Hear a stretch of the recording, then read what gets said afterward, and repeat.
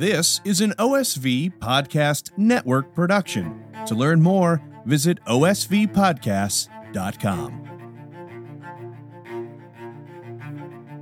When you're asked to embrace a tough mystery, when you don't see where this is going, go back to what I said at the beginning. Look for the truth, the beauty, and the goodness in your situation, because those will be your guides through whatever mystery you're being called to embrace. This is OSV Talks, a show where we explore topics from prominent Catholic leaders to spark discussion, explore new or re-explore old approaches, and inspire creative thinking, all from the heart of the Church. My name is Doug Tuke, and I will be your host. Hi, welcome. I'm here with Giancarlo Bernini, magician, using the art of illusion to share a unique perspective on faith and what it means to seek truth. Uses Catholic faith. He has a Bachelor in Arts in Religious Studies and a love of apologetics to create a program tailored to Catholic audiences. Also, a great friend. I met Giancarlo at NCYC last fall and kind of fell in love with him. Total man crush. And I was like, you need to come to an OSV talk. And he was like, what's that? Sounds good. So we did it. So thank you for coming. Thanks for having me. Oh, I love it. I love that you're here. So excited to be here. I love that you're here. I kind of pushed a topic on you, but I hope it was one that you wanted to do, was to talk about magic and mystery. And I love the applicability of that. I just love that you're so steeped in being a magician, but you have a minister's heart. Have you found that that was an easy thing to bring together? Yeah, well, and when you suggested that topic, I was like, why have I not done a talk on that? That is perfect. That's affirming. That's right? affirming. No, it really is. That's great. Because there's different talks that I do with my show, and I'm like, why have I not done the mystery of faith before? Why have I not? Great. So I thought that was great. But yeah, it's interesting because the magic always gets people in a mindset of curiosity, of wanting to understand, even on a level that is almost subconscious. Oh, well where, said. Yeah, people are asking the question like, can you explain this? Can you explain this? So anything that I give them that is a truth to hold on to after watching 20, 30 minutes of how did he do that? I need some kind of explanation of something. People are so eager to grasp onto it. And so I'm learning that magic just generally puts people in a mindset of, someone give me some truth to hold on to and take home. Ooh, so there's kind of like a vulnerability to performance there. It's like, I have no idea what's going on. How did you do that thing? Oh, and by the way, here's some truth, goodness, and beauty. Take that home with you. That's good. I like that. I like that. You've traveled a bunch, like a ton. Is some how much of that is recreational? How much of that is your magic taking you around the world? So a lot of it is a mix. It's a mix. And I love to, if I'm going on vacation somewhere, I will try to find shows there. Oh, if I have shows somewhere, I will try to find cool things to do. I do not have a work-life balance. It's all one thing. Says the man who does not have like children and a wife at home. Right. This is the time that I can do just go do it. Yeah. That's yes. good. I don't know if I've been working on like Instagram reels recently, and those happen at 3 to 6 in the morning because that's when I have time to do them. And that's good. Yeah, that's good. I'm just curious, especially for our audience. Obviously faith matters to you, or you wouldn't be doing magic in the context of ministry. And I'm so infatuated with the idea that doing tricks, which are fun and lighthearted, but also have meaning, has like a dual audience. You have kind of the younger person that's like, whoa. But then you've also got this kind of peripheral believer that's maybe struggling with this idea of embracing the unknown. Mm-hmm. And I feel like you just preach right to that. Like you just pierce that through their soul. It's like, oh yeah, you didn't understand that? Yeah, it's a lot like faith. There's a lot you're not going to understand, but there's a deeper truth. Can you speak to that just a little bit? I just love that that's part of what you do. Yeah, and I guess what I would say about that is that everyone's in a different place. Mm-hmm. Like everyone's on their own journey. And I'm trying my best to hit home a point that will, it's hard to please every like Impossible. right, It's impossible. every single person in the audience. But I'm trying to figure out like what is the thing, like before every show, what is the thing that I think would best serve this audience? Yeah. And usually that is a new way of thinking about something. Mm-hmm. I've been doing a recent talk on illusions of self, and how I talk throughout the show about how an illusion is when you experience something that's not really happening. Mm-hmm. And then, well, most of the illusions you experience in everyday life are not magic tricks. Mm-hmm. It's how you see yourself. That's your good. interaction, especially with for other a young people. audience. That's Yep. really good. This is Yeah. it's like my confirmation talk. Oh, Mainly. totally. It's totally. the way you see yourself, the way the self-worth thing, or the prideful, whatever it is. It's you have this perception of something that's not really happening, Mm-hmm. and then how do you fight it? And bring in the sacraments here and say, we talk about things like transubstantiation and the substance and accidents and things like that. And it's like, you know what?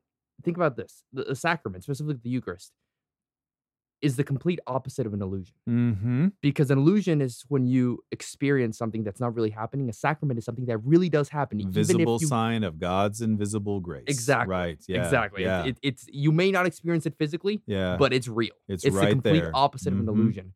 And so it's things like that magic can help explain, at least. And that's what I'm hoping. I'm hoping maybe there's something that it's a new way for someone to understand something. It's pastoral invitation. Like for me, like I'm just a geek when it comes to tactics of evangelization, like not yappy on a soapbox. I'm going to bark at you and be the loudest person in the room. So it's always about tactful pastoral invitation. And it's just so inviting. I mean, I saw you on that big stage at NCYC and in the breakouts. And I could it's so fun to not watch you, but to watch young people watching you, because you can see their hearts stirring and you can see their eyes going, wait a minute, this is making sense. The thing I'm seeing isn't necessarily what I'm processing it to be, that there's always deeper truths in what we're doing. And I just love that. I just think it's a great mission. How'd you stumble into magic? Is it high school, college? Like where did that come together? No, my dad showed me a very simple card trick when I was about 9 years old. And I loved it. And I showed it to everybody a million times until they figured it out. When you're a kid. Right. And then I was like, I've done this so many times. Everyone knows how it works now. I needed to learn a new one. And that snowballed and snowballed. I was the classic story, which a lot of magicians have, of, kind of socially awkward, had a hard time making friends at school. Suddenly you do the school thing. Everyone wants to see it. Sure. So you get into it, Yeah, and totally. and it's your thing, Yeah. It's almost like a social crutch to help you make friends and Sure. stuff. And that's how it started for me. And then it snowballed into, then I fell in love with it as an art. Then Yeah. I fell in love with the craft. Yeah. And the more, and I just, you just get into it. College, started doing, paid shows for money. Yeah. Senior year, was invited to be on Penn and Teller Fool Us. And then that's when I was like, I think I want to do this full time. Yeah. Yeah. And you've told me before you're a big David Copperfield fan. Yes. So say more about that though. Like what makes you a fan of him in particular? Because you got a gazillion magicians that you could fan on, but like, you're like, no, this is my guy. This is the guy that really boggles my mind. Yeah. Well, David Copperfield has the mind of a movie director. And so he's That's well said. thinking, and I think that's how he puts it. Yeah. He's thinking about music and lighting, and he'll take a very classic trick and he'll be like, how do I tell a story with this and a narrative? And there's magic and they don't understand it, but it's in service of a greater story, because that kind of puts you in the, how when you watch a play and they have the what do you call it? The wires holding somebody who's flying up in the audience. Sure. And you kind of you're in this theatrical setting. There's a narrative, so you kind of forget or don't care about the fact that there's wires holding this person. Now, if you actually don't understand, if there are no wires and you don't understand how they're actually floating, but it's still in service of this narrative, then you're not in that mindset of trying to figure out and scrutinize. You're just enjoying, because you're enjoying the narrative. Yeah. But there is that magical element of, I don't know how this is happening. Yeah. Yeah. That's a totally different way to think about magic. Yeah, no, that's its own thing. It's a craft. Have you had any? I will not, I promise, under any circumstances, ask you to unveil anything to me, because I love the entertainment factor. But have you ever had like a massive flop like on stage? Have you ever had anything where it was like, oh my gosh, that did not go the way I wanted it to? Oh gosh. Yeah. It's like he just so our audience knows, Giancarlo just started crying and he's curled up on the floor in a ball. No. No, I mean, I'm thinking like high school talent shows. Oh, sure. Back when I don't know what I'm doing, I see a cool thing and I'm like, let me try this on stage, and it just doesn't work. I'm trying to think if there's any specific instance, but I can tell you that one of the cool things about magic is that because of that surprise factor, the audience does not know where it's going. Sure. Like the magic moment should always be a surprise. Sure. They should be blown away. And I touch on this a little bit in the talk. They should be blown away by the weight of of course that's where this was going, but I didn't see that coming. Yeah. And what that does is usually all the secret stuff I need to do happens well before that. So that I can focus on the reveal. Gotcha. So by the time that something goes wrong, quote unquote, I know it before they know it. Yeah. I am aware that something's gone wrong before the audience becomes aware, so I have time to fix it. That's pretty brilliant. At least, or segue out of it. Yeah, that's pretty brilliant, though. That's a nice safety net, to be honest. Like that makes the entertainment factor that much better. I think that's fantastic. How much time, I should say, are you spending these days, like prepping tricks? Is this a daily grind for you to be kind of adding to your repertoire, or? Yeah, I've been focusing lately more on the scripting side of it and the what order am I doing tricks in. I've got this nice set of effects right now in my show that I think are solid, and soon I'm going to start working on a new show. But right now it's kind of just refining the show that I've been doing. So I don't have to practice the sleights as much anymore because I'm doing the show so often that the show becomes a practice for itself. Of course it does. Well, that's what entertainment should be. Like if you want to get so sharp, that makes sense. Right. But I am still tinkering with the order and tinkering with how can I say this in a way that will impact the audience more. Yeah. Things like that. I presume it's a lot like a musician practicing songs and playing songs, and that you're always sort of adding that one thing to the set. And that there's and you're letting one go, or you're navigating, knowing your audience well and whatnot. That's fantastic. What are some? Right. That makes sense. What are some goals? What are some goals for you in the coming years? Like what do you want to accomplish? I mean, where do you want to be? I mean, there's different things in my head. I love traveling. Yeah. So I love going around to different churches, different parishes, and doing my show all over the country. I also would love to, at some point in the near or distant future, some point in my life, have like a residency somewhere where I'm like, hey. Right. Twice a month, come see me at this theater. I'm here, come buy tickets, a public show to the audience. Yeah. Part of me is like, it would be fun to do cruise ship shows because I know a lot of cruise ship magicians. Sure. And just because I would love to just be on a cruise ship for a while. Yeah. I love traveling. Yeah. And all my friends who are cruise ship magicians tell me, you should think about that now because you are single. You do not have a family or kids. And cruise ships are like, be in another country for 3 weeks. Oh, yeah. Totally. So I should probably get on that soon if I want to do it. Residency would be amazing because it would really push you to create. Yeah. I mean, because people are going to come back to your show 2 or 3 or 4 times. You want to be the one who's constantly pushing yourself to sharpen and renew. And that's a challenge. That's got to be a challenge. And that's always a conflict of, do I work on something new for the same audience, or do I refine the fans or people who really keep wanting to come back, and or do I work on new stuff, or do I work on the same stuff and really polish it? Yeah. Because you can't ever. I mean, it took me, the show that I'm doing now. I've been doing it for 2 years, and it's still slowly getting better. And I don't want to stop working on it because I'm like, it's not done yet. Of course. But then if I've got, I'm starting to get hired to come back to the same parishes again. Right. And I'm like, I got to do something new for them. Right. And so that's the struggle. It's the balance. That's the balance of a musician. That's the balance of a speaker. That's the balance of a lecturer. All of that is, they come to see you because of the thing they saw. So they, but then there's also a desire to be reinvigorated. And no, I get that world a ton. I know you're in Texas, but do you have kind of a circle of peers or colleagues that you kind of bring out the best in each other? Is there kind of a little group of you that you really work on each other and give each other honest feedback and whatnot? Yeah, the magic community is very tight knit. I bet. And I always say, name any magician in the world. I probably am 2 to 3 people away from that, like degrees of Kevin Bacon type thing. That's brilliant. Yep. 6 degrees of Kevin Bacon. Right. So I'm usually like 2 to 3 like phone calls away from reaching that person That's if I cool. need to.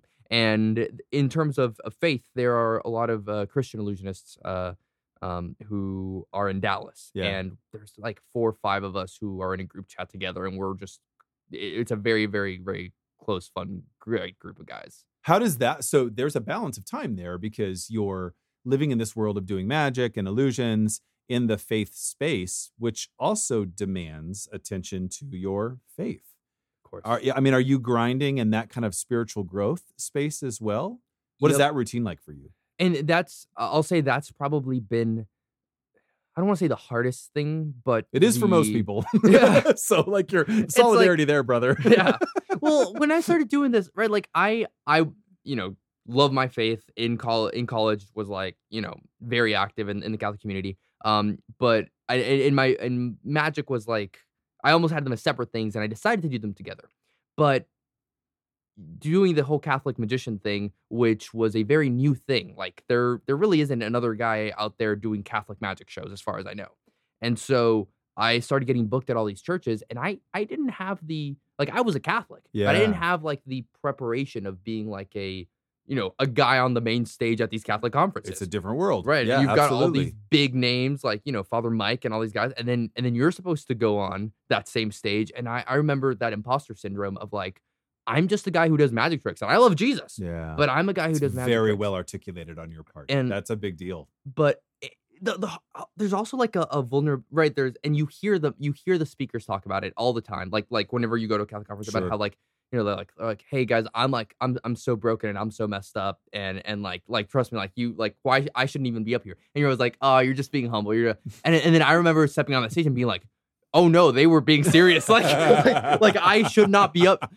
And it's like these kids, they look up to you, and you're a role model whether you want to be or not. And that's what kicked my butt. I was like, I need to actually get into shape spiritually. Like I need to be going to confession. I need to be going to sacrament. I need to work on myself, because whether I want to or not. So that was kind of like the part that I wasn't prepped for, was to be like in that Catholic speaker world. Are you thankful for that? Like, did that, like, it's like, oh my gosh, this life I chose is actually making me a better Catholic. Yeah. Yes. Grow in discipleship. I'm so grateful for it. But I love that. It's also still like a process of, there are some moments where I'm like, I need to go to confession because I have a show next week, and I can't, and I won't, if I'm not in a good like spiritual state, I can't give my best to this audience. I think that's a fun we could climb down that rabbit hole. I think it's a fun conversation because many times, certainly not all the time, but many times, people who are in a position to perform in the context of ministry actually end up doing the opposite. Like it kind of becomes a thing where they just phone it in, and it's by personality that they're now, look at my personality, I'm doing this, whether it's guy on a guitar, gal on a guitar, or whether it's, I'm going to crack my jokes and make you laugh. And then their personal spirituality is just in the gutter. It's the people who are really like, oh my gosh, there's no way I can do this thing unless I'm being enriched over here spiritually. And you've identified that at a pretty young age, which is pretty awesome. It will serve you very, very well for the long term, I assure you, which is pretty cool. That's exciting. Where can we learn more about you? Where do we find more about you? Yeah, I'm very active on Instagram. Great Instagram follow, by the way. What's your handle? It's Bernini Magic. Perfect. BERNINI Magic. He makes me laugh almost every day. It's fantastic. Yeah, it makes me smile. Awesome. Website or contact information? Yep, BerniniMagic.com. Perfect. Contact at BerniniMagic.com is my email. It's all Bernini Magic. Perfect. And then also CatholicMagician.com.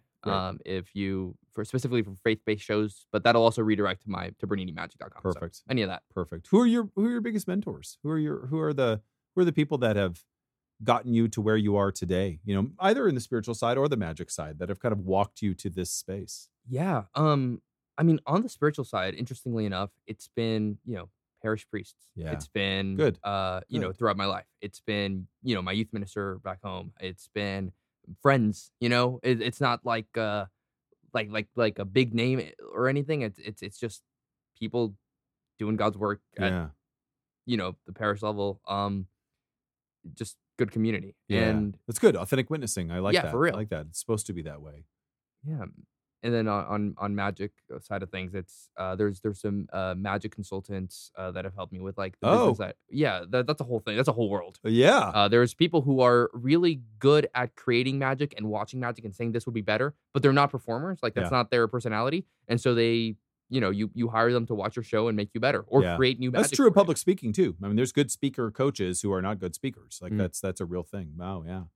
Cool. You're the product of that, man. Well, I just know that getting to meet you last fall and getting to see you perform and then getting to see who you are as a man of God is awesome. And man, I just think your road in front of you is going to be outrageous. You're going to be on a ride. You're not going to know what to do with yourself. So I think it's fantastic. So everybody check out BerniniMagic.com. What a gift. I'm so thankful you said yes to doing an OSV talk. I know it's a bit of a different platform than what you're used to, and you just adapted to it, adjusted to it so quickly. I'm like, this is going to be awesome. So we are excited to get this film out to everybody and have everyone see it and sharing it. So Giancarlo, thank you so much for coming on the show. Thank you for committing to the rehearsals and the time and the investment. And I hope your career explodes. It's an honor to be here. Thanks so much.